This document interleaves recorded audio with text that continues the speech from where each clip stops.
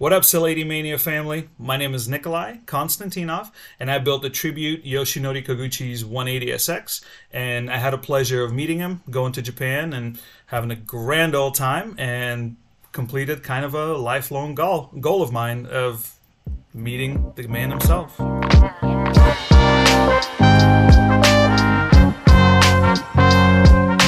You're listening to the Still 80 Mania podcast. I'm your host, Benson Su, and this is Storytime.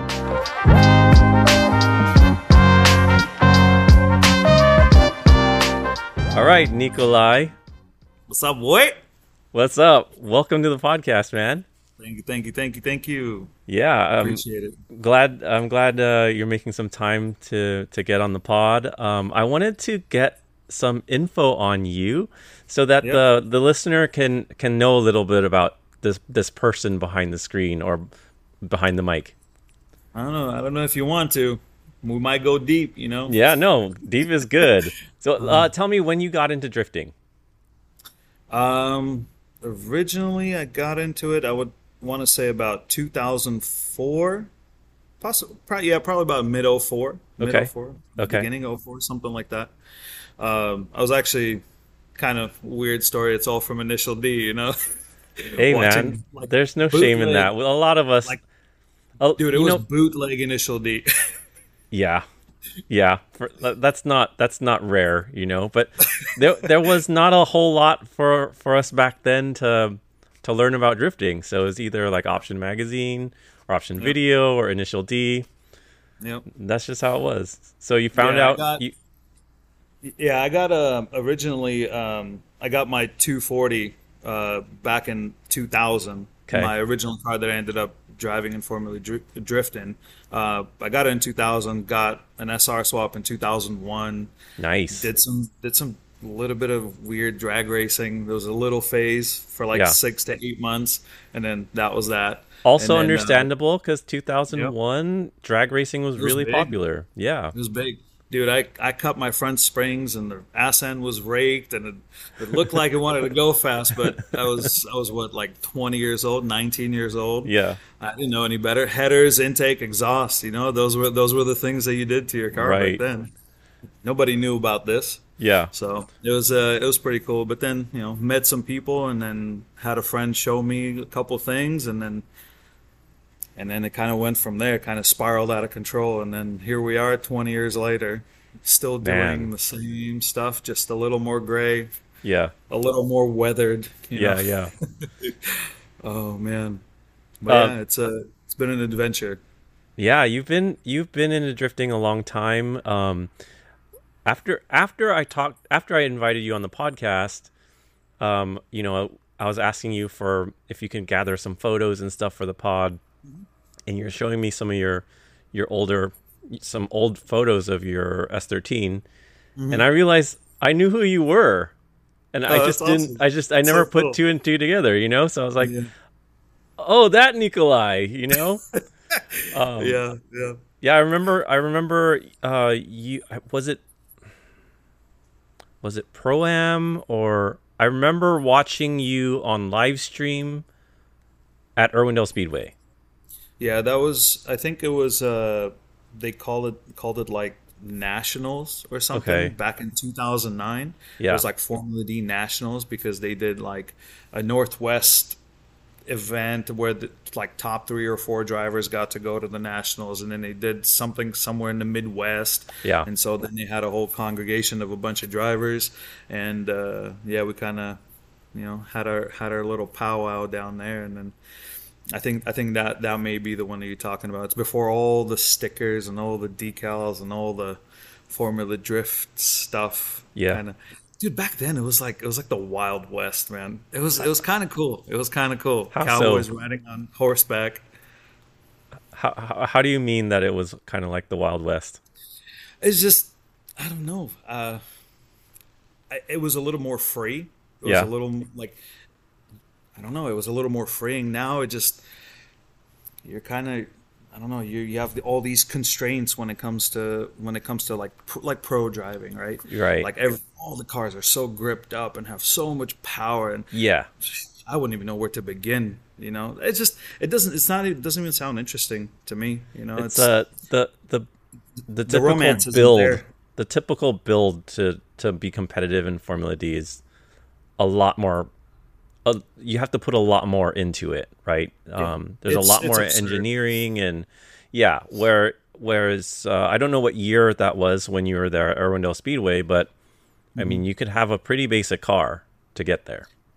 Dude, my car was pretty damn basic. Even during Formula Drift, like 2010 season, which was my first, like my rookie year. Yeah, dude, I had an RB that made like 380 wheel torque and 500 horsepower and basic mods, and I was on a 245 255 tire. Like, it's not, and I think I was on a Nexon, and back then might as well, you would have been like on bricks around your rims. Like, they had no traction whatsoever. And I mean, they've come a long way now. It's one of the most competitive tires out there, but like back then, the most powerful car back then was maybe Von Gitten's Mustang. Like that was maybe 600-700 horsepower. And now, I mean, 1,500 horsepower Vipers, twin turbos, 10 so crazy liter, like Jesus Christ, man. So crazy.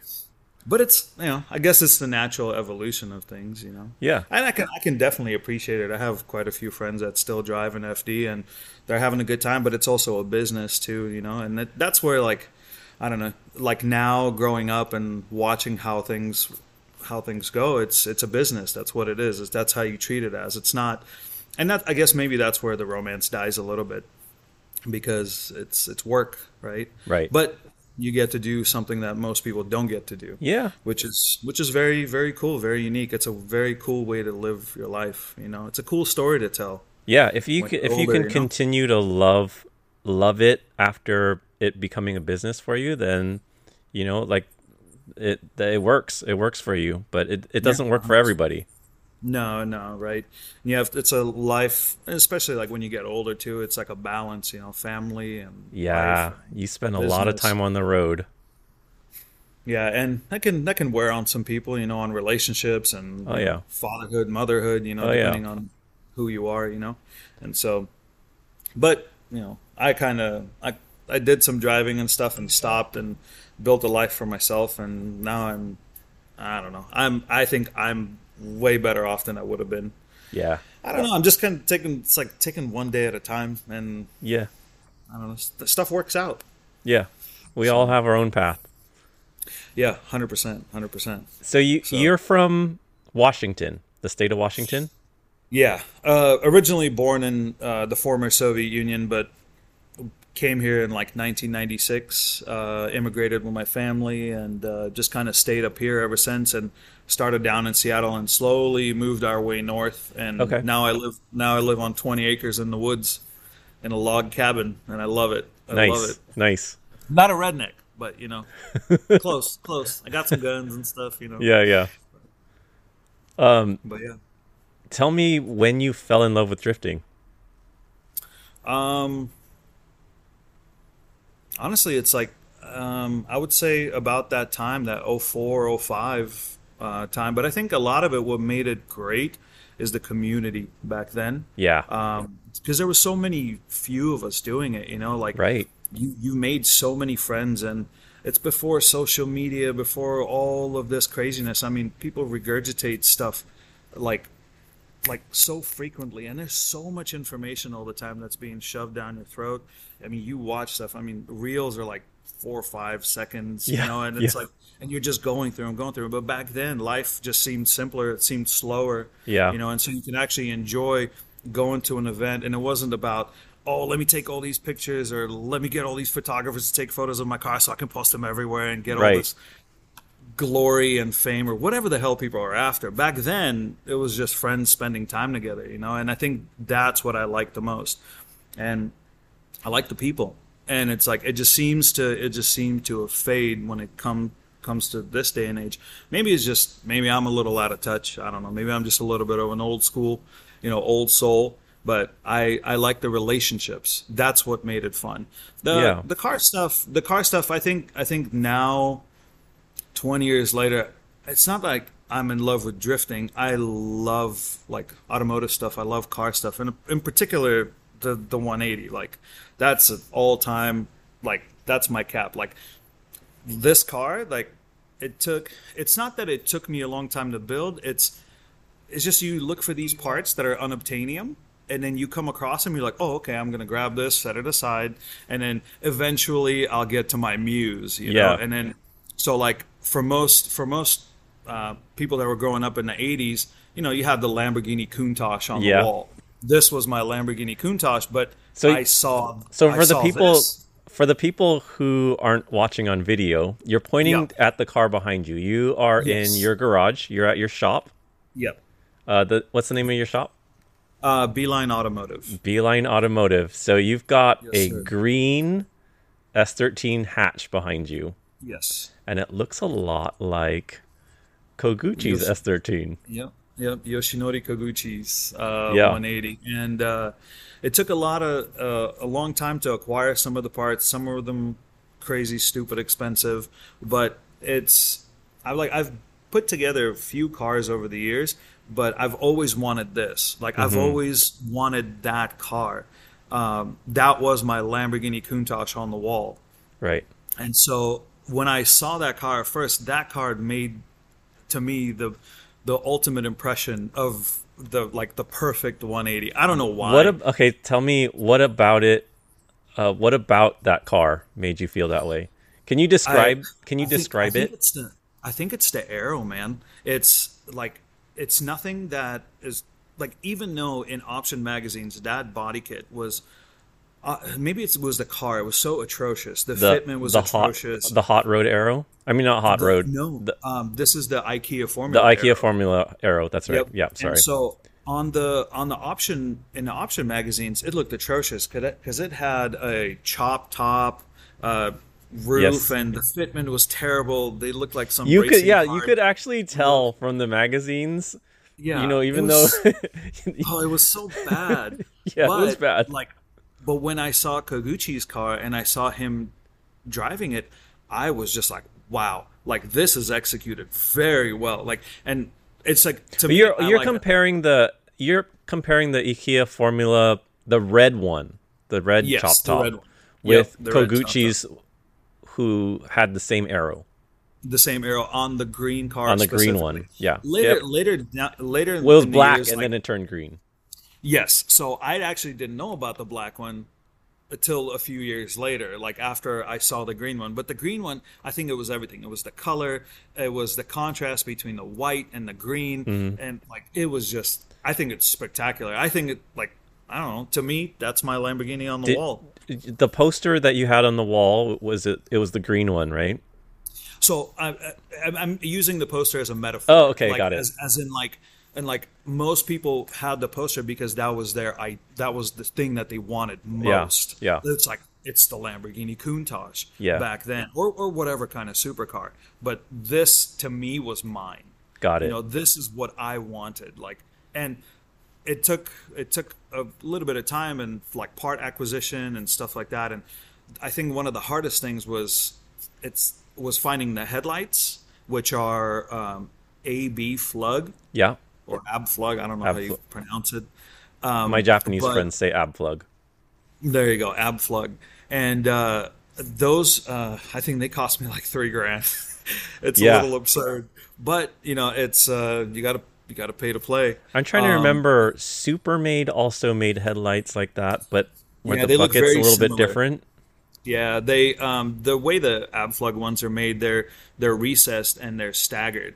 The headlights is the one on the very outside sits further back. Yes, than that's the one right. On the inside, and so that gives them a little bit of an aesthetic. Okay. And I think I enjoy the aesthetic parts of it. Like, I'm not into power and things like that, like horsepower. It's the way I always tell people is like when a car pulls up and you go wow is when it's rolling at 10 miles an hour and it looks stunning and it sounds absurd or you know, something to that extent. That's when you go wow. Yeah. And you don't need 1,000 horsepower for that. You know, maybe a cool cam to like have it like do the braps, you know? Yeah. And but you know, so some people overdo it all the time and then they break their cars and gearboxes or whatnot, and they don't drive them most of the time.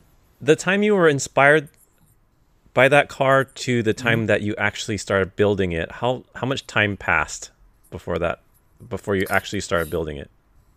Probably about 17 years. 17 years. And did you know that you would eventually build that car and you started collecting? Or how did that all go down? I didn't really, so I knew I liked the car and I wanted the car to be, like, I wanted that car to be in my garage. And I wasn't really actively looking for all those parts.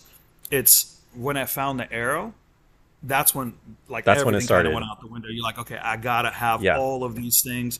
Found the LMGT4s that are on the car. Found the headlights. The wing I actually picked up locally. A painter ended up refinishing the wing and putting his own little touches on it that I think looks incredible.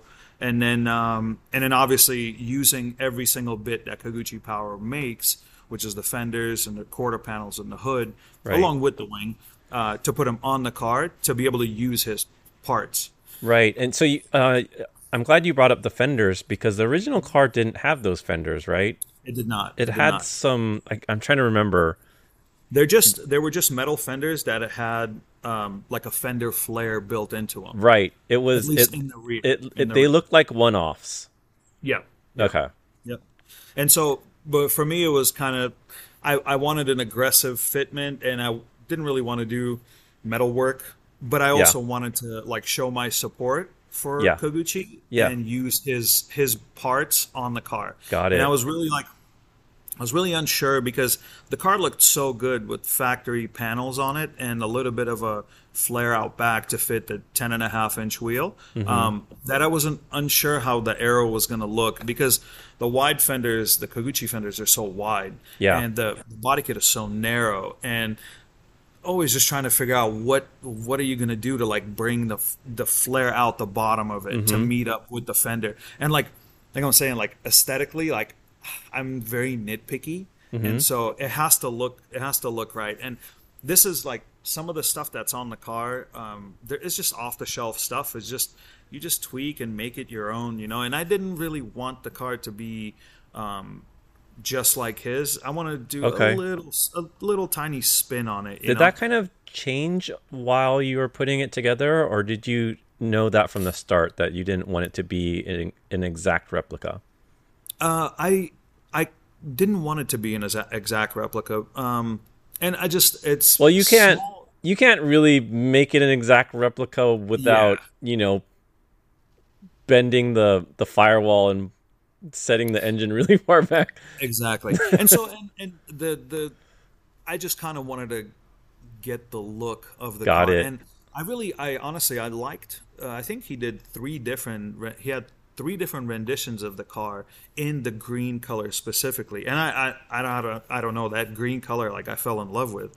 And even I asked him multiple times, like Koguchi himself, about the color and what he used, and he never told me, and he doesn't remember. He doesn't remember. So how did you pick that green? Because I mean, I don't have one to compare it. Like I don't have a side by side to know how accurate it is, but it like off the top, it looks pretty good. Pretty close. Dude, it took me like 7 months to look. Like I looked for 7 months for a proper color. I went because the car was when I had the IKEA formula on it before, and I had Origin Type 3 fenders, which were like 55 mil front and rear, and it always looked a little off. And the color that I chose was a Toyota color that was very dark.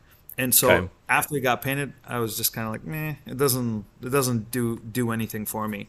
And then only when I found the headlights that I was like, okay, let's change this up. I'm going to change the color again, paid a stupid amount of money to get my car painted. People don't paint drift cars properly, but I do. I like my stuff nice, man. I like it nice. And then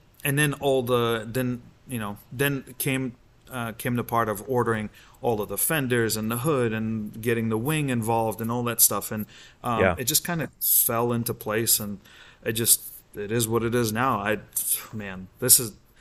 don't think there's a cooler car, but that's just me. That's my opinion. Yeah. It's just like everybody's got their own, Right. To me, I think like like it's just like that Lambo on the wall, Yeah. But that's it for me. This little hunk of junk I'm building behind me, the other car on there's a 2-post lift behind me, and the car on there is a R34 coupe that I'm building, kind of to mimic this car in a way. Okay. The 240, and so same cleanliness, same attention to detail, but a little more rowdy.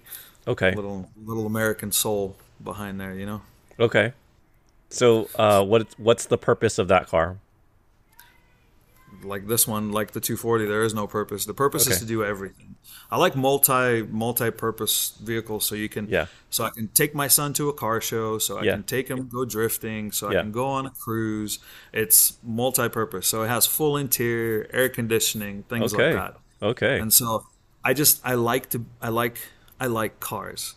I think I like cars more than I like drifting, and I like building stuff. And I always say that, like, when you were a kid and you sat and glued little cars together with super glue, this is the same thing, but just bigger and with adult money.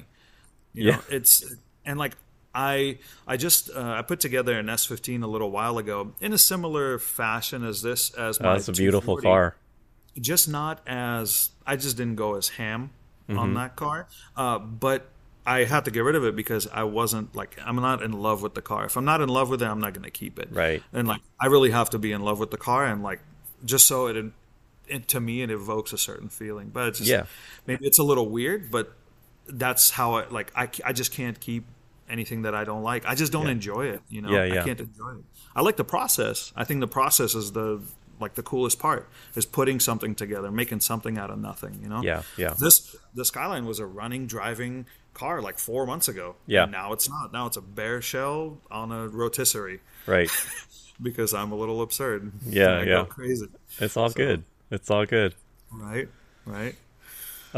So let's see. Let's talk about. I'm still really curious about your what do you call it? Is it a tribute car? What do you call that? It's just paying homage to somebody that kind of kicked it off for me, really. He was one of the first drivers who I think what it was, it's, I keep trying to replay in my mind like what it was, right, that got me into it, but I think it was just the car itself. It wasn't his driving style. It wasn't like, really, the dude's just cool as all hell. Like, when he's like leaning back in his jean jacket and smoking his cigarette while sitting on his black hatch, like, that is the coolest ever. For sure. Like, how do you not like that? That's like, dude, it's like, it's macho as it can be, like chilling on the car, smoking a cigar, like big old pompadour. It's awesome. But I think it was just the car, man. Like, I really, the silhouette of the car, the aero completely changes the way the car looks. I'm really into like the 180 SX hatch, like the Koguchi Type X look, and so my Formula D car was like that. And I've put together a couple of Type X's since then. And then like Type X Plus, OEM Plus looks, and I think the silhouette of the car is just stunning to me. And it's kind of like the classic sports car, like that wedge look, Yeah, definitely. Like the nose is slanted, definitely. the ass is nice and big. I really feel like the 180 SX, it's timeless. It's got a timeless lines, dude, timeless shape. And like yours back then, like your red one, dude. That thing was so sick. Oh, thank you. Right? And it's like, and it's one of those things too. Like, you see that and you're like, okay, I want that too. Because that's pretty. Because it's like you look at the build quality, and like, I don't know. To me, it was like one of the memorable cars from back then. Like yours, his. There was a few, right? And so, but I don't know. And that's why the kind of the 180. I keep going back. I've remade the Type X like multiple times. And just my most recent one, and I know every time I make one, I end up selling it, and I regret it like within a couple of weeks. And of course, my friend just who bought it, his name's Austin, and he owns a clothing company here in Washington, and he came by to get an alignment from me, and we put it on the rack, and the car's white and he put bronze T37s, the OGTs on it, and it just looks absolutely incredible. And I'm just like, why did I sell it? But I like the process, and I did love the car, but at the same time, like my 240 to me, it's the tippy top. Like that's what I wanted for the longest time. And it doesn't matter how cool the Type X looks, I still want my car over any. Yeah. You know? Yeah. It's like it's so special because like that's what kind of set it off for me. And I don't know, I just don't want nothing else. Like even building the Skyline, it's kind of like I just want to put one together just so I can see what I can make, and that's it. Like I don't know if I'll like it. I might sell it, but I just the 240. Like I want to drive this car all the time. That your 240. I mean, you were inspired for a long time. To build that car. Yeah. Your Skyline, it's a little bit different, right? You don't have whatever you said, 16 years to kind of mull over what you wanted. Because like the Skyline, especially the 34s, is such an icon. I mean, you know, Fast and the Furious. You know, you know, tuna no crust. You know, it's iconic, and so I always thought it'd be kind of cool to put one together. And is that one going to be green too? It will be green. Okay, it'll be green. It'll have. I'm actually in the process of. I don't know. I'm working on a wheel brand. I'm trying to. Right. You're designing a wheel. Trying, right? Trying, and so I'm basically gonna run my own wheels on it, and then a similar white stripe on the side, just with the shop logo, the Beeline Automotive. That'll be kind of like the shop car. Yeah. Basically, that's what it is. All the money from whatever this place makes goes to there, and then some goes to the bills at home, but mostly it's to that, and making sure the lights stay on. But that one is just I'm doing so back when I did Formula D, when I ended my 2011 season, I was running a 6-liter LS just because that's what everybody was doing, and it just seemed what kind like of car was that? Idea. It was the same 180 hatch or 240 hatchback. It was the gray one, the tan one. It was that tan gray one. Yeah. But I crashed it in 2010 at the end of the season, and I rebuilt it for the 2011 season. But this time it became a red, and it had an LS2 in it. Okay. And you were doing full blown FD then, like regular, like but only on the West Coast because I was like 22, 23 years old, no money. Yeah. Or actually, maybe no, I wasn't 22, 23. I was probably like 25, I'd say, 26. I was working at a discount tire, America's Tire Company, and you know, not making much money. You know, I don't know what the heck I was doing. Luckily for me, I was still living at home, and you know, I lived at home till I was like 28. But at 28, I bought my first house, which is great. You know, and it kicked off my family and stuff. But I had back then I had that 6-liter, and at the end of the year, it grenaded, it blew up. And so for the 2012 season, I had another Type X hatch that I put together, a nice red one with the OGTEs. It was a beautiful car, but I ended up selling that one to buy a new LS for my 2012 season car, and I just never went through and to compete in 2012. What I ended up doing is stopping it and buying a house, which was the right move for me at the time. Yeah. But the LS I still had, and so that LS from way back then is going into that Wow, interesting. So there's like history behind it because I've bought it back then and I've had it for so long, and it was supposed to go back into a pro level car. I don't have a place for it, right? And so now that I've had this thing for so long, it just needs a car, and so I've kind of toyed with the idea of doing it to the Skyline because it'll upset some of the purists. You know, that's where you kind of I like doing like a little ruffling feathers, you know. But I figured it'd be a kind of a cool build, and on this one, I do have like a full dry sump, like 4 scavenged, like it's a gnarly setup. Basically, it's like no expense spared kind of thing. Yeah. And it's NA, it's got ITBs on it, so it'll be proper. But dialing back a couple of things, taking off the dry sump because it's just too much. Okay. Just it's easier to just go wet sump because I'm not racing it, I'm not drifting it. I might slide around here and there, but there's plenty of solutions without going full blown race everything. You know. Yeah. I still want to be able to enjoy it and like turn it on like a regular car, go for a drive, come Right. back, shut it off, and then go to bed, or Right, whatever, right. eat dinner. But yeah, so hopefully it'll happen soon. I got to do a bunch more fabrication to the car, but not too much. That sounds cool. I like the idea of that, because because of the personal connection that you have to why you're building it that way, right? Where the engine comes from, and you've had it all this time, and I mean that all makes sense to me. So it's just like everything's kind of like intertwined. Like I've originally, like, I had a R34 I was going to put that motor into like 6 years ago, but I ended up finding another one, so sold that one. But the one that I found fell through. Yeah. So I was like kind of lost for a little while, didn't know what to do. Bought a Z06 Vet, and I was going to stuff that in there. I'm like, okay, well, LS, Corvette, they kind of go together. But I was going to do a little bit of a Japanese styling spin on it. But you bought that R34 running.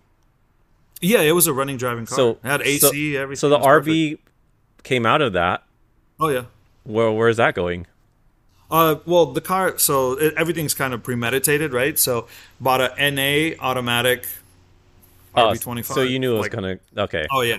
I was gonna say, could you put the RB in the Corvette and then put the LS in the R34? That would be kind of cool. That would be cool. Hey, the thought did cross my mind. I'm seeing a lot of people drifting Corvettes right now, and they're modifying it with a Japanese style, and it looks really good. It looks really good. And how sick would it be if it had an RB in it? I think somebody's doing a JZ one. I know somebody did a K24 Vet, yeah, which is kind of crazy. But then it's crazy. But I want to see a 6-cylinder in there. Yep. I thought there was a JZ one. I thought somebody was building one, but maybe I'm wrong. No, I don't know. But people are wild. They're doing stuff like that all the time. Yeah. So I got my buddy Jeff. He picked up a GTR, like the newer GTRs recently, and he's doing a 2J swap in a GTR. Wow! Why? Well, originally it was like a mild drag car when they do like roll racing, and the car made like 1,500 horsepower, and so they bought a different shell, ripped everything out of it, and so he bought a shell. And he's a JZ guy, and so he's like, "Hey, why not be the first person?" I mean, if it's a shell, right? I guess that's a different story. Exactly. So it's basically it has full interior and everything. Is just no motor and no drivetrain, and so he's like, "Well, best case scenario." He has a really nice Rocket Bunny GR86 that he built with a 2J and stuff. And, he's just like. Is that who JZ traveled stuff. with you when you came to SoCal? Okay. Yeah, the black GR that I think Larry Chan did a video on it. Yeah. Very cool car. But 6-cylinder. I agree. 6-cylinder Vet would be sick. Would be totally sick. Yeah. It's just like it sucks because there isn't much out for them, and that's actually like one of my most favorite like American cars is like a C6 Corvette, but it has to have the wide fenders whether it's a Grand Sport or a Z06 because it has that same 180 silhouette. That wedge. It has that wedge, Definitely. And so I actually, when I had my old Z06, I wanted to do a little bit of like the aero stuff that you can buy, the little bits, and makes it look a little lower and a little wider. But I actually bought some Advan GTs for it. I wanted to do a 1920 staggered, like a double stagger setup, 19 by 10, 20 by 11. Little stretch tire. Like what American guys would be laughing at, like American muscle car guys would be laughing at. You gotta put a big old meats, Yeah. Big old meat Larry 305 come alive. but no, and so, but now I ended up trading my S15 for a Z06, a Grand Sport C6 Corvette. Okay. And that one, it makes like 800 horse on pump and like over 1,000 on E85, and that car is absurd. And so I was actually, and it's low to the ground. It's got full PBM arms, like the whole catalog was thrown at it, and it has T37s, 19 by 9.5 in the front, 19 by 11 in the rear. So it looks very like proper. Okay, it has a JDM flair to it, which looks super sick. Yeah. And so But like having the 180 and the C6 side by side, they look so good. It's just now the C6 has to be green, you know. So the green is just good. Are you gonna make it green? I would like to. I'd like to. I would like to see it green. Paint's a lot of money, man. Paint is a lot of money. Yep. Even though, like mine, I think it cost me, even with a friend doing it for me, it still cost me like $9,000. Yeah. So, but now full paint jobs like 15,000, 18,000, but like proper, like it's like beautiful, you know. Right. But it's kind of worth it if you want that kind of quality, right? Yeah. And so the fit and finish always has to. I don't know, for me at least, the fit and finish has to be right. The fitment on like the wheel and tire, the combinations has to be right. Yeah. Otherwise, it just looks weird. It falls apart. I don't know, at least aesthetically for me. Yeah. So, and so I always try to help people, and like since I own Beeline Automotive, like I have a lot of people that come to me for like advice, and I always try to tell them like, hey, all I want to do is make your car look cool. So just please trust me. Like, I just don't want nothing leaving my shop without it looking good. So if you come to me for advice, you don't have to spend a crap ton of money, but at least it'll look, and when it leaves, it'll look awesome. Yeah. You know, so we'll just spec it out just right, you know, tire stretch, the fitment and all that stuff. Get all that on point. But I don't know. I like that. I enjoy it. I like solving problems. I like helping people. It's fun. For sure. That's awesome. Yeah. So, you made a little trip to Japan recently, didn't you? Yeah, it was actually my second trip. We didn't have a chance to go in 2020 before the world lost its mind, and that was like completely mind blowing. And we got to visit like Tokyo Auto Salon and all that, and ended up going to Nikko Circuit, where that's Koguchi's home turf. That's in Tochigi Prefecture. And his shop is in Tochigi Prefecture. And so that, to me, I had to take a picture in front of the sign and all of that. And it was just the most epic trip.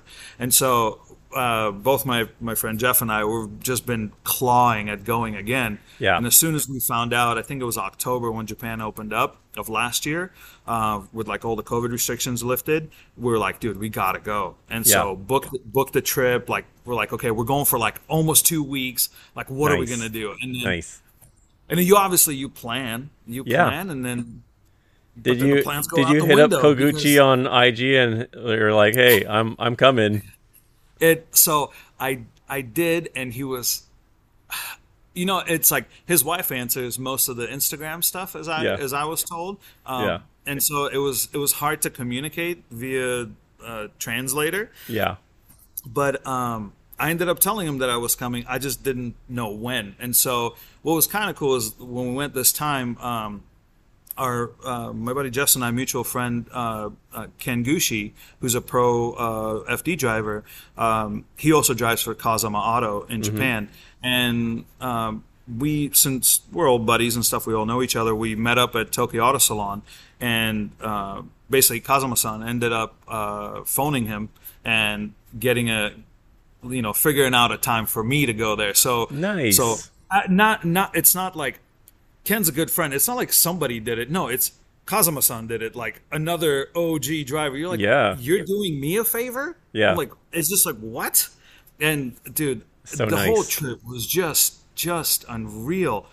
And then, oh my gosh, I think I spent, like, just during Tokyo Auto Salon, I ended up running into a friend.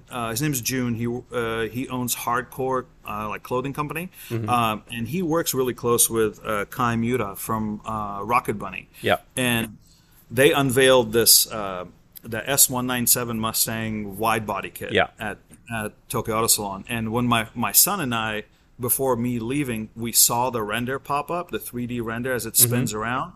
My sons and I jaw dropped. Yeah, because my son's into Mustangs for some odd reason. Okay, I don't have a Mustang at home, but I mean I do now. But like our jaws dropped, and I completely fell in love with the car too. And so as soon as I got there, I wanted to see the car, and I ran into my friend June, and we're sitting and talking for like an hour, and then Kai Miura comes around, and my friend June basically starts talking to him about how this crazy American is like losing his mind over this car. And so then I ended up talking to Kai Mura for like an hour through my friend June, and just like telling him about like how cool he makes a lot of even like the American cars. They're not like the C5 is a great looking car factory, but it's not I don't know, it's kind of a little ugly, just a little bit.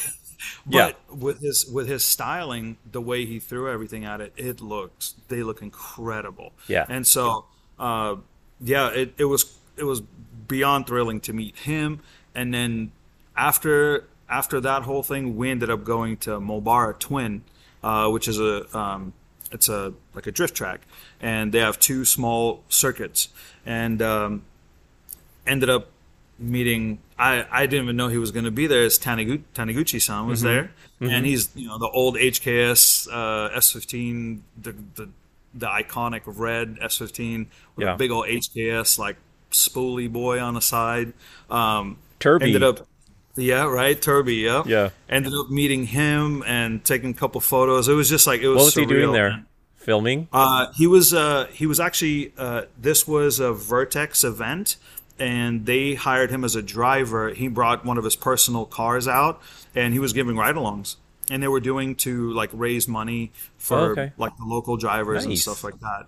And it was really cool. It was like an appreciation thing for like fans. Yeah. And so was he grip driving? What was he doing? Oh, he was drifting. He was drifting his 180. Which I have some photos. The one that it's like a zebra striped one. The white one. Yeah, it's like white and black. Yeah. It's got I forget the name of the body kit. It's like super wide. Yeah, I don't remember either. It's wild. It's wild. Yeah, it looks crazy, one. Yeah. That's the one that's built like a modern pro car with the where it's high. The wheels are sticking out because he's got like knuckles on it. Yeah, yeah. It does have white. It does have white fab. It's cool because it's got an SR in it, which is pretty cool. Yeah. Dude, and like I think one of the coolest things too, like in Japan, like even at Mulbara, like all you hear is 4AG, SR, JZ.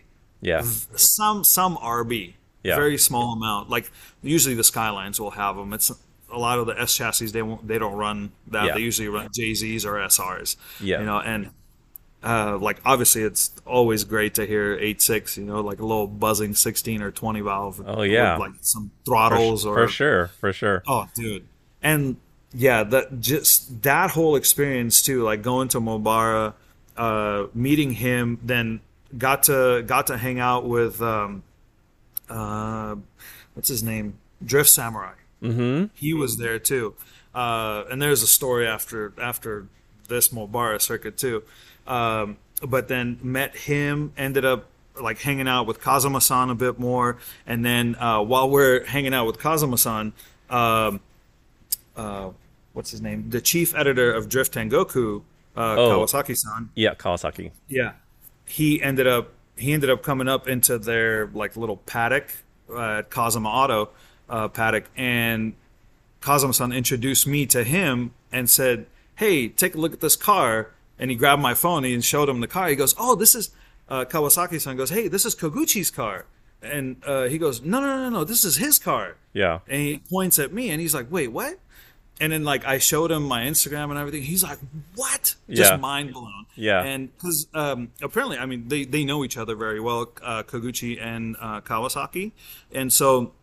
He was just kind of mind blown. He's like, "Hey, like I want to come shoot your car. Like I want to fly to the U.S. to come shoot your car." Wow. And so, I was like, "Okay, this is just beyond thrilling." I'm like, if it's like it's almost coming full circle, right? You like as you're growing up and you're looking through Dory 10s and then you're looking through Option magazines. Like this is them writing this publication, taking all these photos, and then you see Kawasaki's photos and him doing all the DIYs and stuff. Yeah. And but now you have him talking to me about coming and shooting my car. I'm like, what? Yeah. I'm like, it's surreal, dude. And I'm just like in seventh heaven, And then there was a funny little clip on my Instagram of him watching a video of me drifting, and he goes, "Your drift is better than Koguchi's." And I was like, dude, I'm like, stop. And it's just, dude, I'm like blushing like a little girl, you know. Yeah. It's, oh man, it was so epic. And then, yeah, just hanging out for the rest of the day at Mobara. And actually, the gentleman that took us to Mobara, he picked us up from our Airbnb, and he's I believe a doctor or a dentist, but he ended up buying an old Vertex E92 M3 with the 2J in it, like back in like 06, 07. That Vertex car, Was it red? was no, it's like it's white mostly, and it's got like a crazy livery, a crazy little wing on it. But it was Ueno-san's old Vertex car. I think it used to be red. Maybe, yeah, maybe. I think it was maybe. originally red. That thing was rowdy too, and it was kind of falling apart. He hasn't been taking care of it. Yeah. Like, I have like I did a little YouTube channel thing, trying to start one. I don't know what I'm doing. All right, but I'm having a friend help me put together. I kind of recorded a lot of stuff on my phone, like preemptively planning this stuff just so I can kind of take people on a little trip with me, you know, that I was on. And there is a little bit of a snippet of that car on my little YouTube channel or whatever. Yeah, it's dude, I'm still like in awe that all the stuff that I saw, the people that I met, the experience is just surreal. You kind of just stumbled into a lot of that. And I did, exactly. And I did, because the Mobara trip was just like, hey, do you guys want to come to this event? Yeah. And we're like, sure. Yeah. Like, we're going to get picked up. Oh, okay, cool. Yeah, we're out. We're coming for a ride. And after that whole thing, you know, we did the whole tourist thing, walked around a little bit, did some like up garages and whatnot. And but then ended up getting a phone call from one of the gents from BN Sport, that he's like English speaking gentleman that we met a few times at Tokyo Auto Salon, and Jeff actually he invited Jeff and I to come out to a barbecue, and we're like, okay, well, we don't know where we're going, so we're in our little rental Mazda Bongo thing, had like no suspension travel, just like, dude, my back was killing me. But ended up going there, and we pull up, and dude, we are at Drift Samurai's house. Wow. And I'm just like, I can die happy now, yeah, you know, almost, because we didn't get to Koguchi yet. And so we ended up hanging out there all night, and I think one of the coolest, besides like meeting him and like his energy, just dude's epic. And but I think one of the coolest things I saw was while we were there, a father and a son. There was a couple of different instances, like two different pairs of parents, and like a parent and son would come in and would spend time with Drift Samurai, getting like key pointers on whether it was drifting, car build, this and that. So like mentorship. Yeah. You know, they were coming there for his advice. So because their sons are into it, or they're trying to get their sons into it. Right. And they're coming there to learn something, you know. And to me, I was just mind blown. That's like, beautiful. Dude, I was in awe. Yeah. The fact that they're coming there, and he's been I believe Drift Samurai has been managing Team Toyo for a very long time. He works very closely with BN Sports as well. But like, besides having their own family business that they got going on, apparently he does this kind of stuff, like mentorship, because somebody has to pass down the torch. So this thing that we love keeps going, you know. And so I love it. And as you get older too, it just made me think, you know, it's like as we get older, we have to like pass down the torch. Yeah. But not, you know, I guess everybody's in a different point in their life and the type of car that they build, and how, you know, how your finances are in order or not, what you cannot afford. You have to be mindful of that too. And it's nice too sometimes, like I have my friend shop next door, they have a young fabricator. He's 19 years old. This kid puts out stuff that I could only dream of. And he's 19 years old. But he's also into drifting. He's also into all of the stuff that we're into. And it's cool to be able to support somebody like that. Like if he comes to me for whatever tires, this, and that, dude, just have it all. Like just keep going, keep doing this, because this is the type of stuff that I was into. And it's awesome to see in you. Yeah. You know? And I like the nurturing aspect of it. That's like great. The fact that that Drift Samurai himself gave a crap and wants to continue this, because it's more than just like automotive stuff. It's like it's almost like culture, like automotive culture, you know, that they're trying to pass on and cultivate in all these young men and women, you know, that are trying to do this. And it's so cool to see over there. And now this day and age, watching all the kids doing the sim stuff and then how well it translates. I keep forgetting, Hiro Minoa, I believe. Yes. Is his name? 12 years old.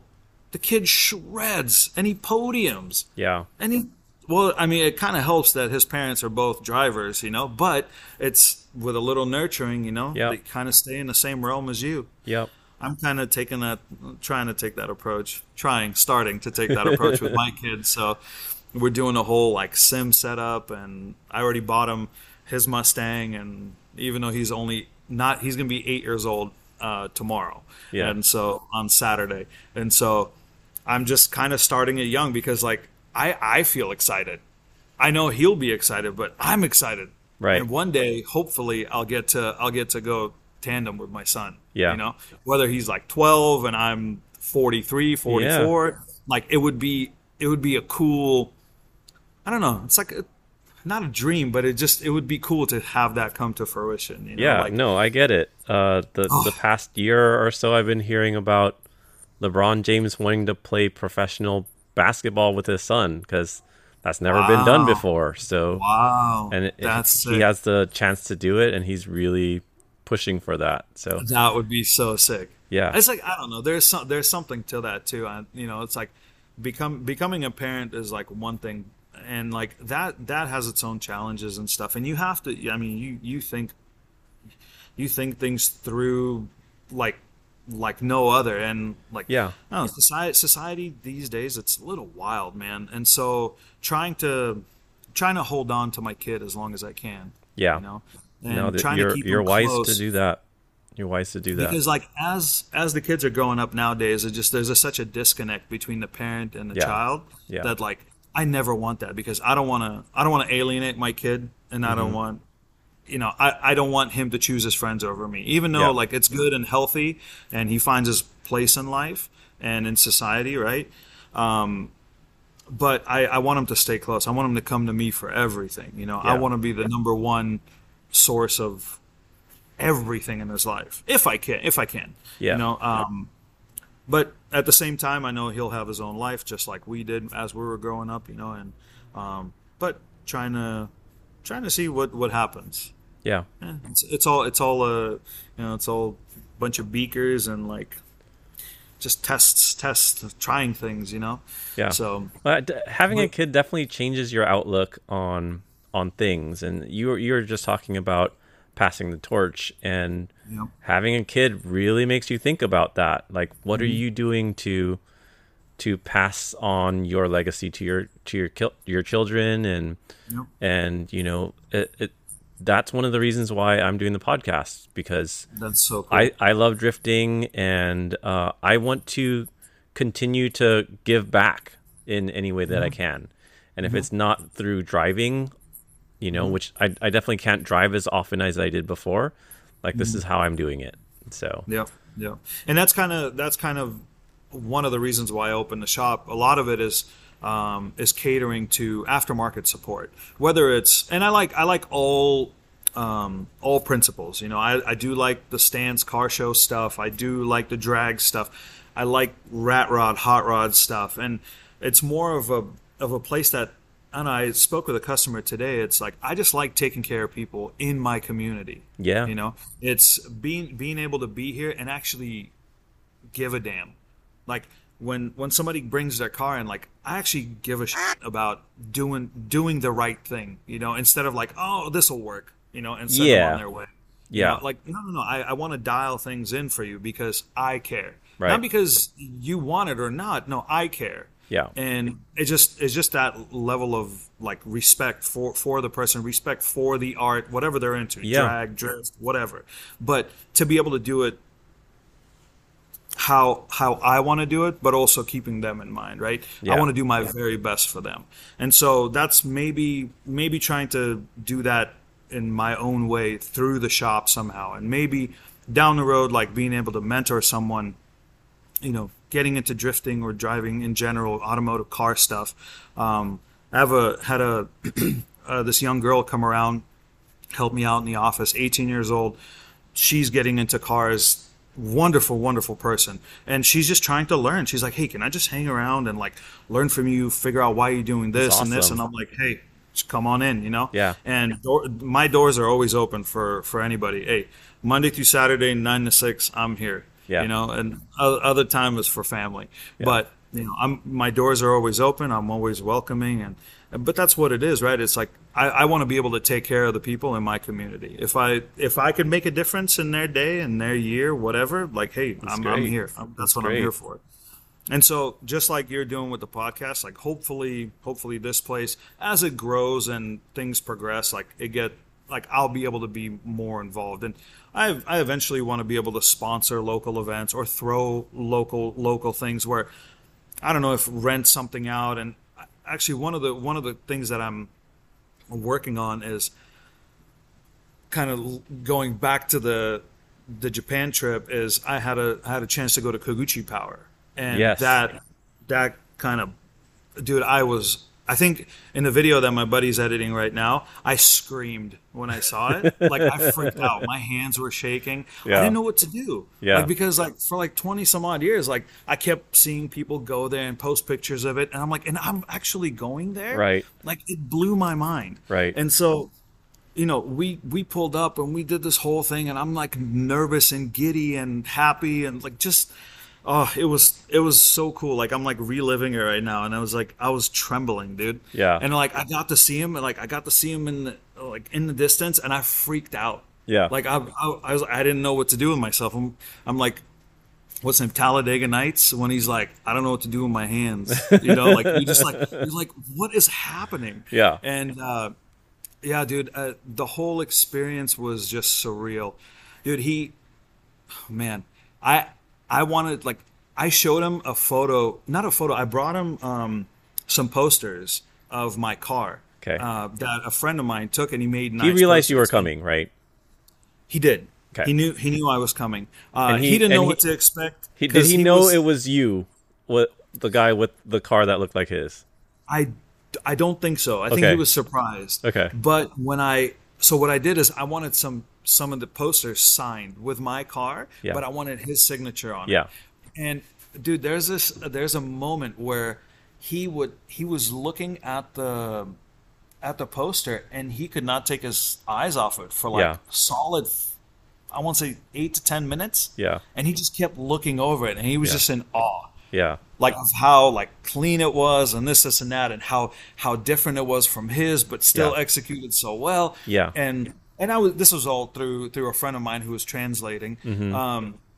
But he was in awe. I was in awe. And like, dude, the whole experience was just, dude, I looked up at the wall and I saw the yellow BN hood, Koguchi Power hood, and then the green one. And I was like, holy crap, that's the one. Yeah. That's the one. Yeah. And then I knew that the car that I originally saw was there because of a friend that went there a few years prior, and he said, yeah, it kind of sits in the back of the shop covered with all the stuff.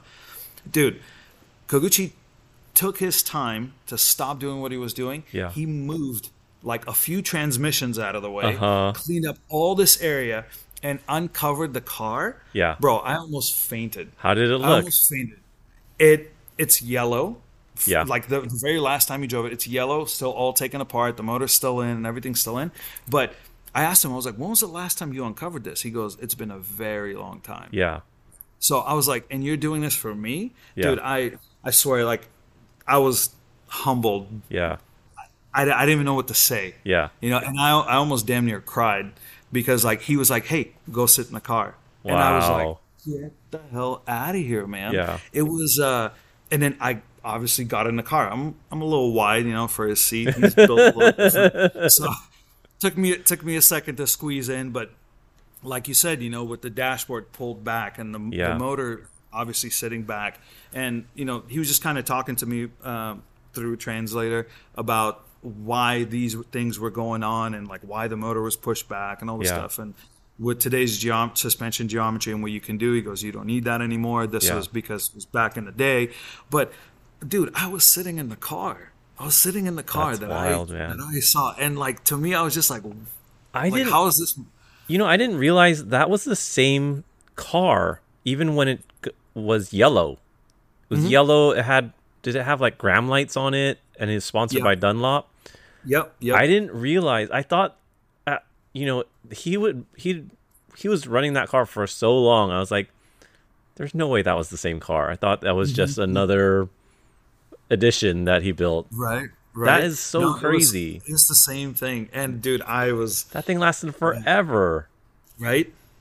I mean, the cage in it, everything's like very, very robust, but for those days. Yeah. Nowadays that's a completely different beast, Yeah. I mean, the quality of build nowadays and the part usage and stuff like that, my 240's got a damn Samsonus in it for no reason. No reason at all.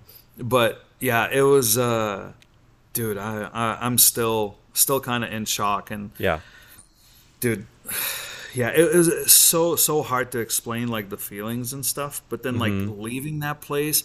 And one of the coolest things was like when we got into his office, we're just looking around all the memorabilia and all this stuff, and his wife, she pulled out an old album with photos that I've never seen on the internet. I don't think they've ever seen daylight. Yeah. And it's like of the car. And I was just like, I was glued to him for a little while. Like I just kept looking at the car. And like I was like, have people looked at this? Yeah. And she's like, not very many. Yeah. It's like, we just don't show them. But because like you're here and you made this car, like it's obviously very special to you. And so I just want to show you. And I was like, wow. Just so cool, man. And I kind of can't wait to go back. I really want to go visit again. Yeah. And but one of the coolest things that happened besides meeting him is like we're all into this stuff, and we always like, for instance, like when we go down to Cali from time to time, we'll stop in at like Greddy, right? And we'll pick up some nice like clothes that they have, like to support the brand, right? Yeah. We trust in Greddy. They've been around for a very long time. They're a great part manufacturer. And but you never see Koguchi Power stuff, and so all you see is the decals that he makes. And I asked him, I was like, hey, Koguchi-san, would it be okay? Have you ever thought about like doing anything else with your brand? Yeah. Like, not because of like money or whatnot, but no, just to give us like the weirdos that like you. Yeah. So we have stuff, like we like stuff, sir. Yeah. And he goes, honestly, I don't. He goes, I'm happy where I am. I'm too busy for things like that. Yeah. And so I kind of grew some balls, and I asked him, like, would it be okay if I did something with it? Yeah. And he kind of stood there for a minute, and then he turned to my friend who's a translator. And he goes, hey, tell him, go ahead. Wow. And so I was just kind of like, what? Yeah. He's just like that. He goes, yeah, go ahead. Yeah. And so I was like, okay. I'm like, this is cool. And so, and like with that, like I want to be able to help make some stuff for nerds like us. Yeah. Because we like this kind of stuff. Why not? Like, I actually got gifted by a friend of mine who I stay with in California when we went for Formula Drift round just recently. He gave me an old HPI jacket. Nice. That has the Emperor logo on the back of it, and it says Koguchi Power underneath the HPI on the jacket. Yeah. And that's like, dude, that's history right there, And how cool would it be to wear something? I keep pointing over there because it's hanging over there. Yeah. But how cool would it be to wear stuff like that with that name, And it would be super cool to be able to like come up with stuff. Yeah. For people to wear. It's not just stuff. It's the stuff that, because it means a lot to me. Like his name means a lot to me. The car that I built, because of him. And so like, even though he's not in drifting as he was before, I don't want the name to dwindle. Yeah. I want it to be, if anything, I want to kind of like raise it up. And I don't know if I'm doing it justice. Like I hope I am, and I hope if I'm not, that somebody scolds me and like tells me, give me some criticizes me a little bit, constructive criticism, to help me do that. Which I welcome it, if anything. Yeah. But I say you just have to make it top notch. Don't make some cheap, cheap shirts, right? Exactly. It's gotta. No. None of that Gildan stuff that feels like sandpaper on your nipples. None of that. But no, and that's what I want. And we actually, when we went down for Formula Drift, I went to Gretty and I talked to one of the gentlemen who is in charge of making all of their clothes, because they are awesome. Like the quality of the stuff that they make is phenomenal. And so I talked to him a little bit about that, and he said that he'll be able to help me like talk to their suppliers and things like that, so I have quality clothes that I can put on people, so they actually feel great. Yes. And they would want to wear it, not just because it has a name on it, but it's comfortable to wear. Yeah. And whether it's like clothes, or I'm talking to a friend of mine who has that clothing company here in Washington. He also does like automotive stuff, and he works with Keys, like the steering wheel company. Keys Racing. And he just had some custom like collab wheels made. And so he's putting in an order, and I'm actually going to be working on pre-ordering like 50 wheels, like Koguchi power wheels. And so I'm in the stages of like designing it right now, and not overly crazy, nothing like like Vertex has like a bunch of stuff going on all over it. Even though it looks great, I think it's a little too much. I'm trying to keep it classy, just like a little bit of pizzazz here and there. But maybe go in on a little batch, and just to try to see if there's gauge some interest. It's a lot of money to fork out, but I wish I was in it for money, because I'm not. I don't care. Like I have plenty of everything in life, and I'm happy where I'm at. If anything, this now is just like it's a slight different chapter. And actually, one of the reasons for doing that is I would like to drive again competitively, maybe a little bit. And so the plan is, I actually found my old 180 that I competed in Formula Drift in. Because I parted it out and sold it off, and a gentleman that has it, local guy to us, he agreed to sell it back to me. And so what I want to do is remake the green car again, and send it to Japan, and compete in FDJ2, and then maybe D1 lights. So basically, I want to come full circle. Wow. You know what I mean? But I don't know if it'll be possible. The small ploy is to run under the Koguchi Power banner. I want to see if it's possible, because there's so much pride in the name. There's so much honor in the name. I don't want to cross those boundaries. I don't want to cross those lines. But I would like to try. If that's possible. If not, then I'll fly under my own banner. But I would love to use the Koguchi Power brand with paying some kind of royalties to him, which I asked him if it'd be okay if I sent him like money, because I am using his name. I'd love to help the guy. We all need a little bit more, even though he says it's okay. I'm not okay with that. It's just out of respect, And so I would love to send him some money for the products that hopefully I'll be part of making, along with like a few other friends that I'm working with, and then the rest of it would just go into driving again, to hopefully bring up the name again, and so the name is relevant once again. And because like with the car too, it's a lot of people don't know about Koguchi, and so it's nice to be able to tell a small tale every time somebody asks. About, what is this car about? And do a lot of people ask you when they see your car? Sometimes, yeah. Sometimes they're curious, why did you choose this, or why this design? And you kind of go into it a little bit. It's like originally it was this, and this, and then you kind of tell a little tale, which is it's important to me, Oh yeah, for sure. And so, what's your response been like on social media? As far as the Koguchi stuff? Like how people receive your car? Well, they say it's one of the best looking ones like in a very long time, or the best one in the country type of Yeah. stuff. Yeah. Which to me, I'm like, hey, if you guys think so, cool. I just I made it for myself. I Yeah. didn't really make it for anybody else, but Yeah. I'm glad, and I'm like really humbled if somebody really likes it, and I hope it inspires somebody else to build something. I mean, like it or in similar style or whatnot. Right. But I just hope it serves as an inspiration Yeah. to a young kid, that's Yeah. coming up, whether boy, girl, whatever, Yeah. But I would just like to, just how somebody inspired me. Hopefully that inspires them. How I'm crazy not, would it be if 20 years from now someone made a car after your car?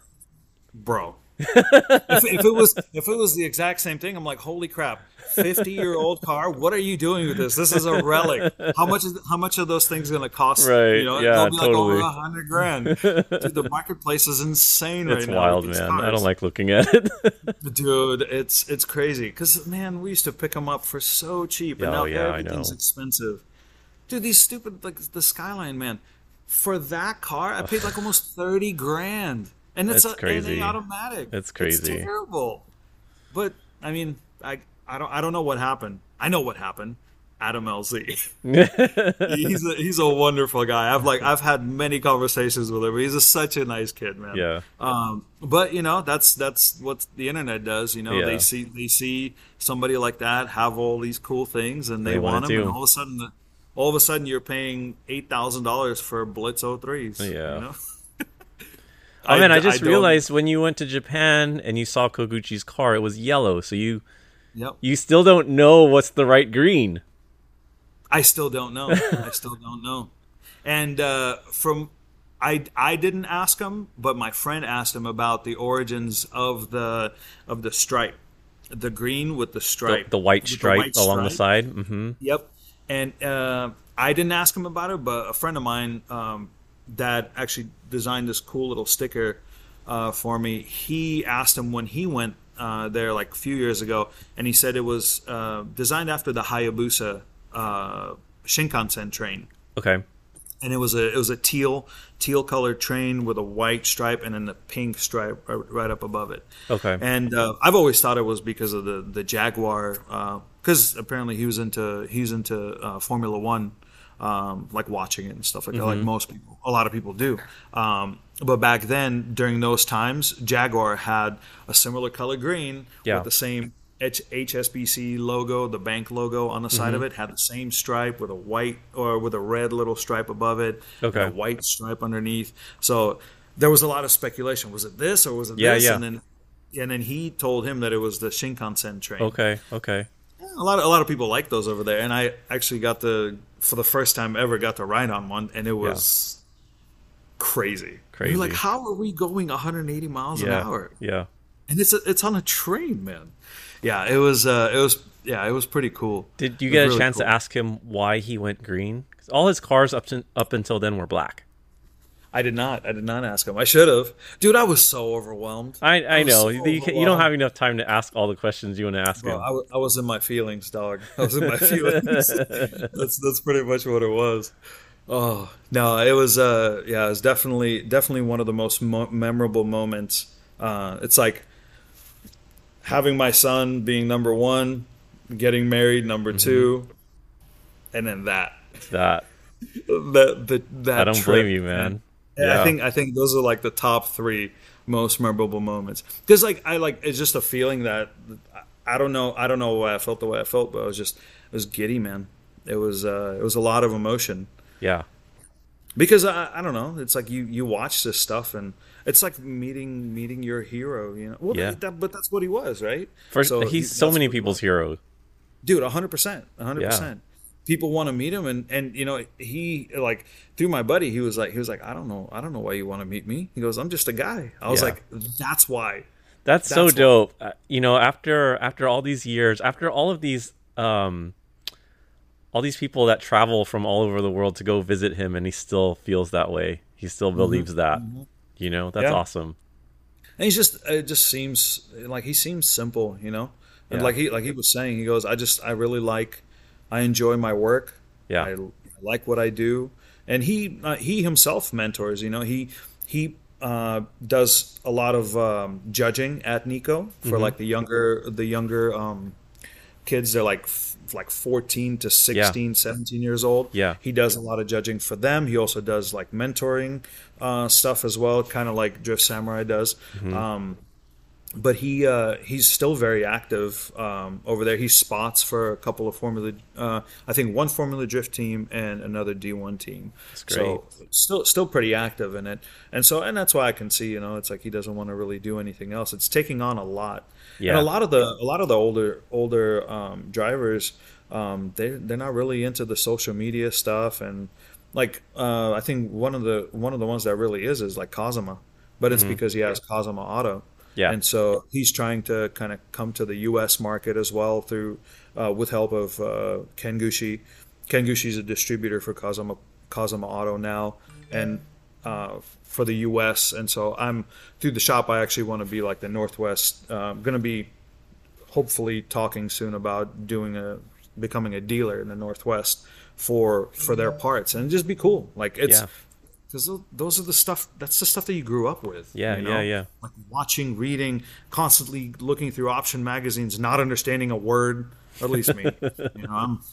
I'm from the Soviet Union, so that's just like that's completely different. Yeah. And so, but it's like it's cool to be around it. But I think a lot of it is, it all started like when I was doing FD, really, and like I still know a bunch of the people at FD.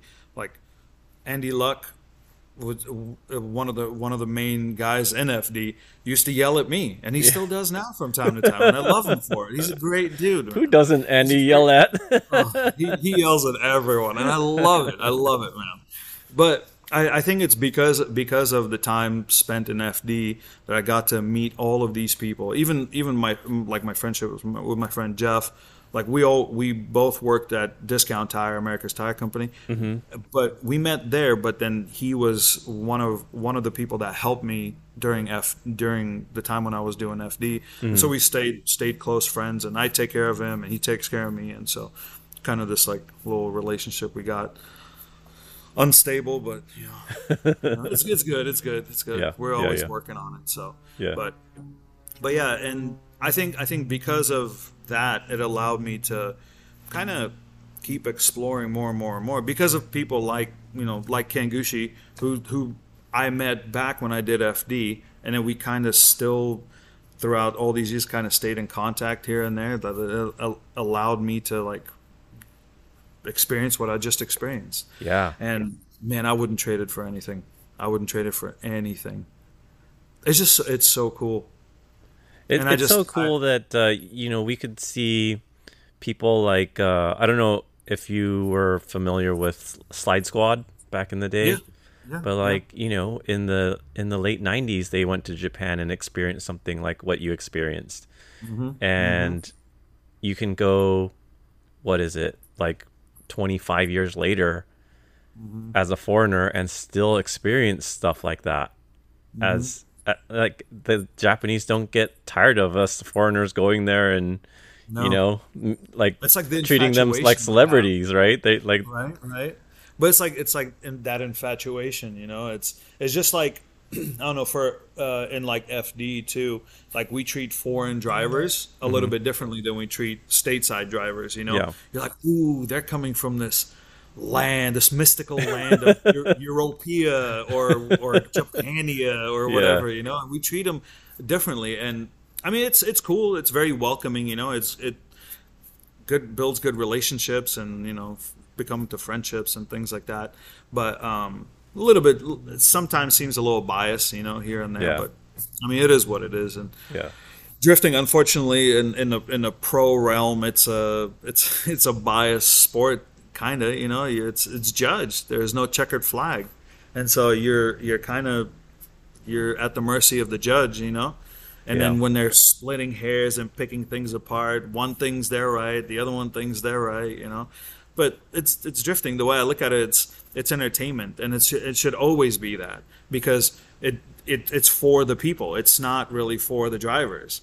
the drivers go out there to have a good time, and unfortunately it gets crazy competitive sometimes. And people get angry, get upset. But to me, it's a show. And you're like, two prime examples, I think, in like history of like drifting to me was Nomura Ken and Mad Mike. They're like showmanship. They're like, they go out there for like the people. Like Nomura Ken wasn't winning a lot. Mad Mike just recently like doing good past few years, and not to say that he wasn't, but he's an incredible showman. He goes out there and he does it for the people. I remember one of the most memorable moments to me at FD was when we went there. I don't remember. I think it was like 2016, 2017. And I remember he was in like his Mazda MX-5. He goes out. I think he like lost a battle or something like that. And they're about to send another pair. And he just comes out in the MX-5 and like rodeos the door and just does burnouts. And just the rotary, he's like, da, da, da, da, da, off the rev limiter. And the people are just like wailing, like wild in the stands because of him. But that's what it is. It's showmanship. And that's why he has Red Bull as sponsors and all this other stuff, is because he does stuff like that. He does stuff that people like. And so kind of companies go with that, you know? Yeah. It's like, if you want money, go do that. Yeah. But he's successful. He's successful in everything he does. He drives in multiple countries and all this stuff and does all these cool events. And now he has a kid that he's trying to, get him into everything, and which is awesome to watch. Like as a dad, for sure. It's like, it's so cool. Like the father-son, like father-daughter relationships.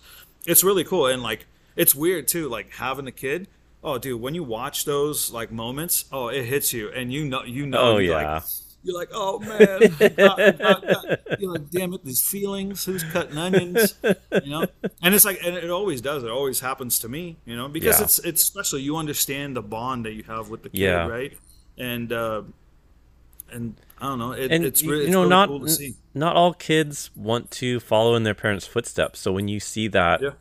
When you see that actually happen, like that really is very touching. Yeah, it's special. I think it's very special, and that's why I kind of want to keep my kid like, as close as I can. So hopefully I can do that with him. One day. But yeah,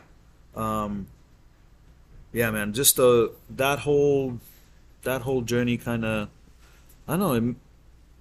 I just want to see what's possible, and like with that too, when the whole thing with Kawasaki-san from Just Tengoku, my buddy Jeff out of nowhere, he wanted to go because he's a crew chief for Forrest Wang, for his team. And he wanted to bring his car down to California, and he needed a running mate to go with him because they have a 2-car trailer. And he's like, "Hey, you want to go?" I was sure. Yeah. And so I ended up taking my car down to Formula Drift round for Long Beach. We ended up entering a car show and stuff like that. But before the car show on like Friday and Thursday, like obviously driving through the pits, like all the eyes are like on the car, and like my buddy Jeff's car as well, very good looking car, and then parking him next to Forest Pit, and how much attention he gets. But then like they walk around his car, and then there's our cars, and there's in the back of the lot where all the pit cars are, or the pit trucks, there's our cars, and now there's a huge line of people taking photos and looking at stuff. So you're forced to like move it out in away from the back of the pit into the front, so now people are all over it and asking stuff and taking photos. You kind of feel like a weird celebrity in a way.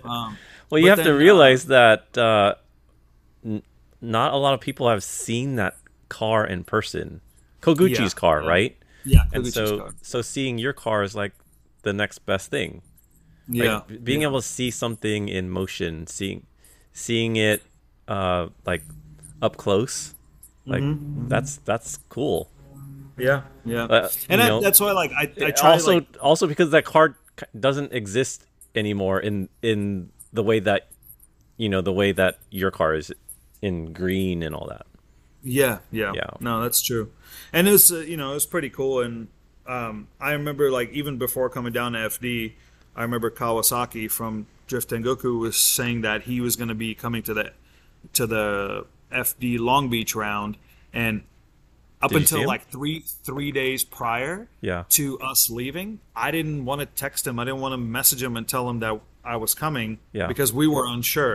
It Yeah. was almost a last minute thing. Yeah. Then all of a sudden, my buddy Jeff goes, "Hey, let's go," and I was like, "Well, you've been saying let's go for like a week and a half on and Yeah. off, and all Yeah. of a sudden now you want to go again." I'm like, "Okay, let's go." Yeah. And as they set off, I messaged him and I told him that I was coming down, and he goes, "Awesome," and that's it. And then we came down. I ended up meeting up with him. We had dinner, and then he came out on the Friday prior to the main event, and he kind of took some small pictures here and there, but if anything, he was just really excited about the car. He just was looking all over the car. Yeah. And he told me when it goes into the car show on the Saturday, the following day, he wanted to take some photos. And so when we pulled into the car show, luckily he was there early in the morning, and he goes, "Hey, since your car is like not in the car show and it's away from everyone, do you mind if I take some pictures and stuff?" And so he ended up doing his thing. And yeah, he said that it's going to be in the next issue of Drift Tengoku, which is So cool. Dude, I'm like, is this real life? Yeah. Like, what is happening? Yeah. And I'm just along for the ride. And yeah, I feel like a little kid, you know. Yeah, like in that's an amusement awesome. I park. can't wait to see it. Me neither. I want to. I would like to read what he says. Maybe I'll just have somebody translate it because he was like I'm gonna make a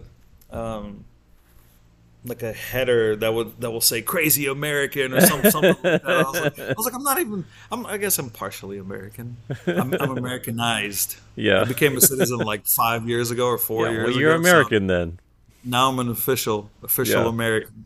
But yeah, dude, even that experience, like in Japan, like kind of came over with me, and then I got like a couple of years ago, I was part of like Drift Week with a friend of mine from Las Vegas, and we got to meet Ian from Valino Tire, and I got to hang out with him in Japan a little bit, and then during FD as well, and then when I went and had dinner with Kawasaki-san, Ian also came out as well. We all had a great time, and it's like in what world does this happen? Yeah. Like, how does this happen? And I think a lot of it is to do with the fact that like I did try like FD stuff for a little bit and made some friends, made some connections, and yeah, I just kind of stuck around, and I like being part of this world. You know? It's awesome. It's fun because like life is so wild, you know, and to be able to do this, not a lot of people get to do this. A lot of people have kind of mundane lives, you know. Yeah. Day in, day out, same thing. Like we get to do something very special. Yeah. And we're part of something very special. It's just sometimes we don't think about that. It takes taking a leap of faith or taking action for that to happen. So if you have a mundane life and you're not doing anything about it, then that's kind of why you're living a mundane life, right? So you know, you're right. like find your passion and take action with your passion, right? And make something happen. So Hands down. Yeah. there are we're getting close to the end here. There are three things I wanted to ask you about. One, I don't remember. I don't know why. I've looked at your car a bunch of times, but I don't remember if you have the IKEA Formula door panel on it. I do. You do have it. Okay. Yeah. The infamous people are like, what is this? Why does this look bent it's and so broken? funny. I'm like, it's not. I'm like, it's just a door card like that. Yeah. Those are very hard to come by. And Yeah. actually, I have a friend that is trying to immigrate from Russia to the U.S. He's brilliant with carbon fiber, Kevlar, fiberglass, things like that. And I actually reached out to IKEA Formula like multiple times, asking them about remaking this kit. Yeah. And so when my buddy comes over, what I want to do is be able to pull a mold. I'm going to take my car completely apart and pull a mold off of that so I can recreate it, because the amount of questions I get asked all the time, whether it's just about the skirts or about the full body, like, what is this? Where can I get it? Similar thing with the headlights, and like you can't find this stuff. It's like unobtainium. Yeah. but like it's cool that people like this stuff, and they want to, they would like to have a part of it or the full thing, and so it'd be really cool to recreate it. But IKEA Formula, even though they follow me on Instagram, they never reply. Yeah, it's just kind of. But and honestly, I don't think they'd care. And I had that conversation with Drift Samurai about like recreating it. I kind of brought that up to him, and he said if it hasn't been made in a while, I don't think it's that big of a deal. Yeah, and they're not doing anything with it. I don't think it's a big deal, and so it would be kind of cool. I would like to have a couple of those. Maybe make one in the yellow, and then maybe make one in the red. It'd be kind of cool. If you do just a little spin. If you do red, are you gonna do a chop top? Oh hell no! Oh, that thing looks the red. atrocious. You know what? The red one also had a different front bumper. It had the little fog lights in them. It had the same bumper. This bumper originally has. Are they covers? Turn signals. Turn signals. Yeah. Yeah. They go like right where this little area is. There's a turn signal. The side vents. Yeah. Are they like add-on covers or something, or no? There's the whole bumper. There was a hole there before, so that this portion of it had a hole cut out right there. Oh, and so okay. My bumper actually had him, He filled it. I think Koguchi's like he filled it, and so I ended up filling mine too. Because I put the lights in there, it looked a little goofy. Yeah, and so I just like ended up. Got it. It looks better without it. I think it does too. It's so unique. Like I was also wondering the origin of that bumper, because my friend Teddy had a red hatch with that same arrow. And I know there are not a lot of that arrow floating around. So I'm wondering if it somehow came from him, maybe? The arrow I got from someone down in Oregon. Okay. It was a buddy of mine. He's into like RC drifting and stuff as well. And he had this hatch that he put together, and he never painted the arrow. And I just kept bugging him. And then one day he's like, all right, cool, I'll sell it to you. And I was like, because that's one of the most important pieces. Yeah, if you don't have that arrow, then you don't have then it you're building a different car. even if I didn't have the headlights were kind of, I don't know, they're not really a crazy piece or anything, but like you could run the Sleepy Eye mod and stuff and have it look more like Koguchi's like original car. With the eyelids popped up a little bit. But since those popped up, I was like, okay, now this is like different stages of the green car. Right. Yep. Like put together, because the green car at one point had a C West body kit that I actually owned a long time ago. I should have kept it, but it was but I like this arrow the best, the most. And then the headlights look super sick. It just like completely changes the car. Everybody keeps saying it looks like a RX-7 or a 300ZX or something. It's like people that don't know. Yeah. Pretty much. Yeah. Might as well be. So. I also wanted to ask about your shifter. You've got the IKEA Formula sequential. I don't know what it's called. It's not. It's not an actual sequential, but it's. Oh, it's an actual sequential. You have it. Yeah. Okay. It's not an IKEA Formula. It's an actual like Samsung sequential. That's right. You did say that earlier. Yeah. It's like, I don't know why I thought you. I mean, I saw a video of you shifting, and I just assumed because you built it. Well, I actually don't remember when his car was green if he had the actual sequential in there or if he had that funny IKEA Formula shifter in there. Yeah, I don't remember, dude. And like I said, like interior wise, I don't even care. Like I don't even care what it looked like. I just it's like that silhouette, especially. So it's not like midnight purple or whatever color he had on the inside of his. No. It's not. My car is like full interior. I have got it. I have like multiple layers of like sound deadening, aftermarket sound deadening. Okay. So it's quiet and comfortable. Yeah. It's just I really like the exterior, like the silhouette. I don't really. Yeah. Dude, I could have had a 1J in there or whatever, but like the SR just sound that's like the God's motor, you know? Like you can't go wrong. Okay. Yeah, they blow up and they're finicky, but no, that car, it has so originally that LS that I had from way back when, when I was going to build the first 34 Skyline, I ended up buying a quick change rear end and a sequential gearbox because I'm just special. Yeah. And so I ended up selling off a couple of the parts, but I had the sequential gearbox, and when this car was coming together, I was like, well, I had a CD09, but like the gearing's always off, and you have to do the 350Z rear end or whatever, and I just don't want to do that. I already have all these parts, and I have the gearbox just sitting there it sat for like almost 2 years just collecting dust, and I was like, well, I have all this bell housing adapter for a LS. I was like, might as well just order the SR one and then just put it all together, and so here we are. Okay. And now it's like obnoxious to drive, and dude, I drive at like 70 miles an hour, and then it's whining at 4,000 RPM. You can't hear nothing, huh? Oh, dude, it's like I mean, it's not bad. It's just wound up, and I'm actually going to be replacing the gearbox with like a Z32, like a new Z32 gearbox. I'm pulling this one out.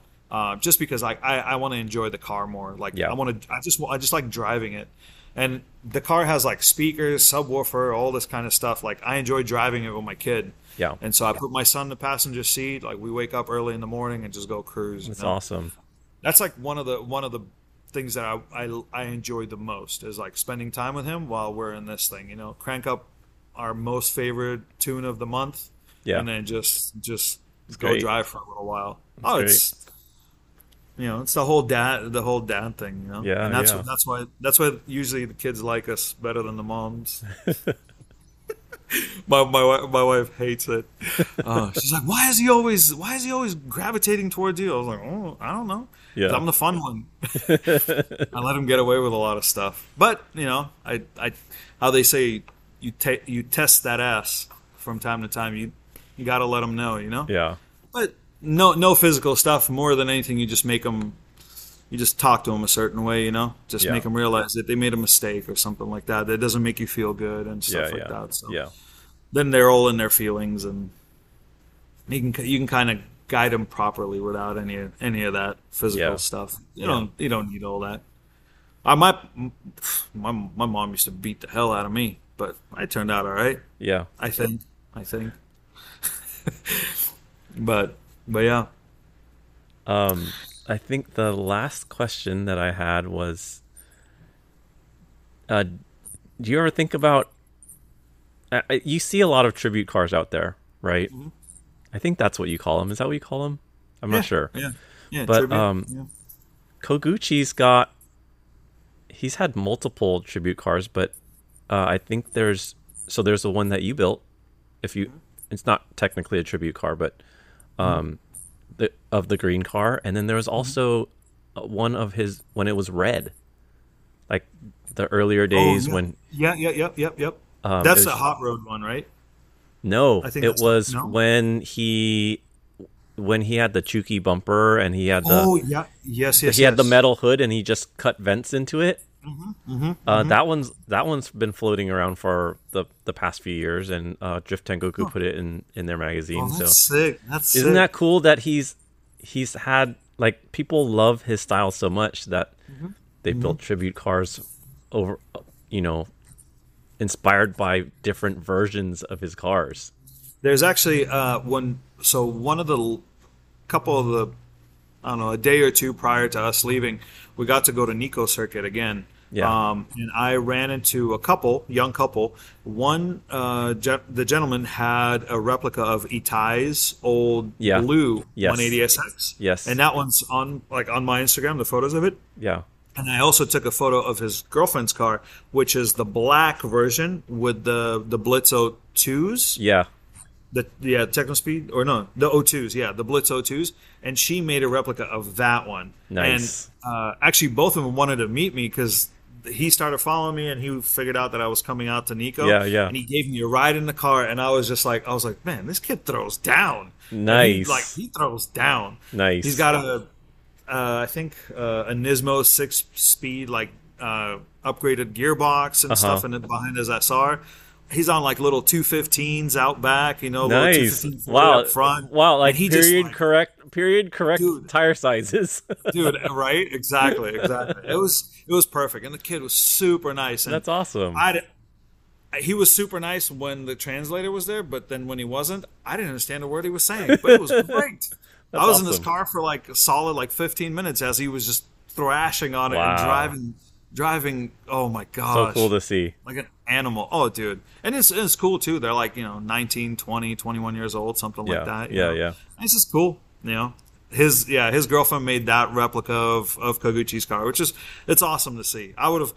I have a friend locally who has those same wheels and stuff. I haven't seen that black one, but it's now there's 3 different versions of Koguchi's cars. Yeah, that one.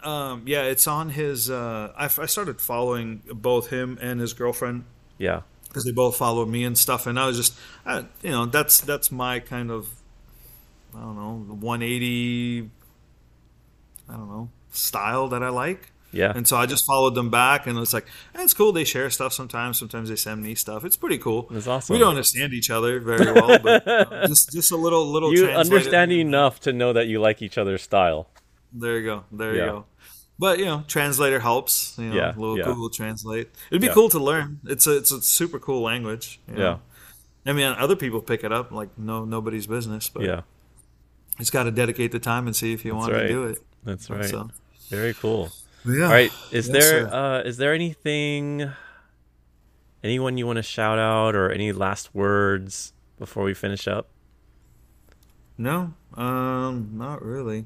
Okay. I mean, there's a few.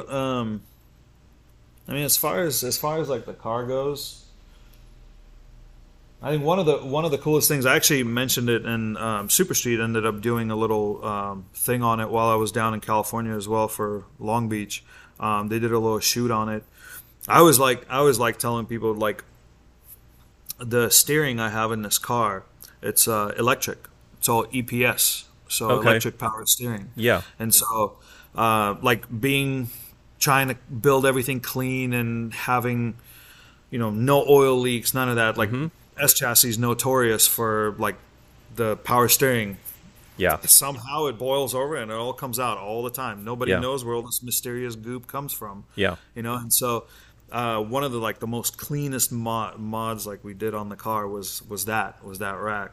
I always like pointing that out for some odd reason because I think it's like one of the coolest things to come in a long time for these, and it's like a new age thing. Yeah, I like stuff like that. I love when it's like, cool to see stuff still advancing. Like people don't just give up on this old car. Like people keep developing new things, and it keeps getting better and better.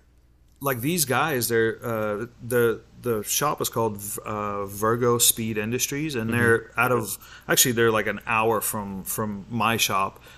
They came out, they installed everything. Like, dude, the stuff, and everything works on like S chassis. They actually do them for R chassis as well, like GTRs and stuff like that, just to be able to get rid of like all that craziness that's underneath the hood and make everything cleaner and nicer. And that's kind of like the idea with the Skyline too. It's like that one of the reasons of like getting rid of the dry sump is because like aesthetics. I like aesthetics, and the only thing that's going to be left on the motor is an alternator and a power and AC compressor.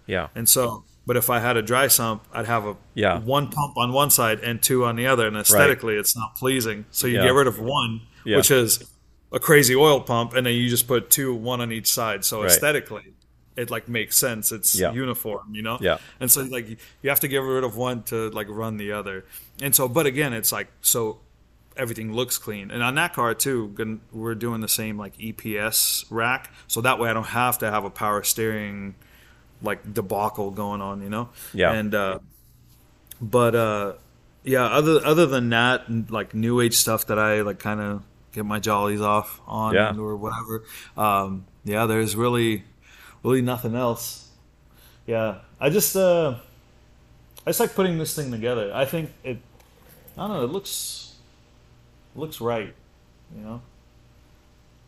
I think one of the coolest like decals I have like on the car, it's kind of hard to see like in the video behind me, but we kind of had a Jared Deanda type of a gentleman that was the voice of our local like Evergreen Speedway, like Evergreen Drift. There's a sticker on the mirror of him because he passed away a little while ago, but he was that one like diehard like fan of drifting and everyone, and like I think I actually asked Kawasaki-san from Drift and Goku to take a photo of that and maybe mention that in the article, because it's like he was that special to the community. Yeah. And it's like his voice kind of like in a way it still resonates, like at the track. Like it's almost weird like not hearing his voice. Yeah. But like I think that's one of the coolest things, and I'm actually trying to figure out a way to find a way to work with like have you heard of Ignition Model? Where they do like a 1/64, 1/43 scale, like almost identical replicas of like cars. Yeah. I'm actually trying to have this car remade so that way it's a 1/64 or 1/18 scale. But that's one of the decals that like means like the most. Yeah. As my What's his buddy. name? And, his name is Matt Risher. Okay. Matt Risher. He went by Afro Drift. Okay. He was a mixed kid, He's a really cool soul, and he like always gave you like the biggest smile, the most amount of hope, for like the community and stuff. And he was very very supportive of it, and so it sucks seeing people like that go because they're like a staple, of the community. Yeah, yeah. And like because he was like one of those people that always kind of made everyone stick together. Yeah. And it just, unfortunately passed away. And but life's a little emptier, but it's also it's also good, at the same time.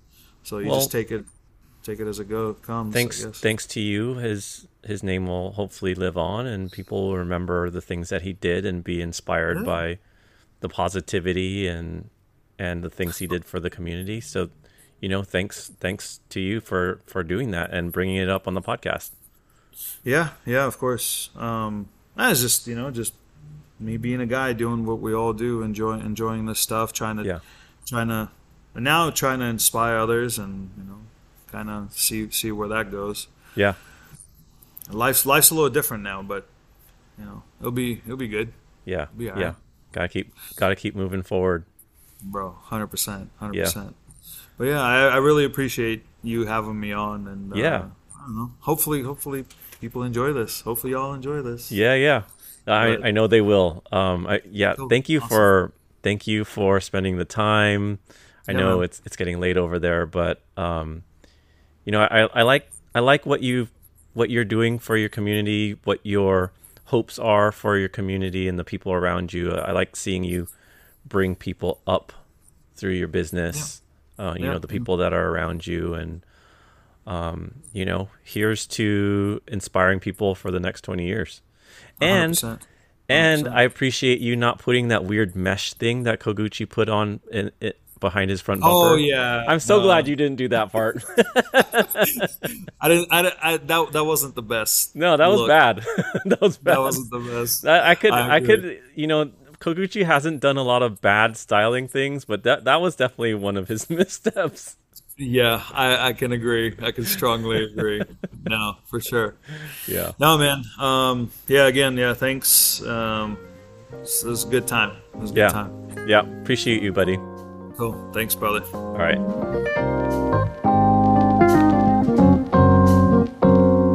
Are you a good storyteller and have a good drifting-related story to tell? You gotta fill out an application at podcast.sil80mania.com. In the upper right, there's a link called Storytime app. Fill it out, and I'll be looking forward to reading it. And if you're watching on YouTube and you enjoyed the podcast, do what my boys from Auto Factory Realize say and make sure to like that smash button and hit subscribe. Thank you guys for listening.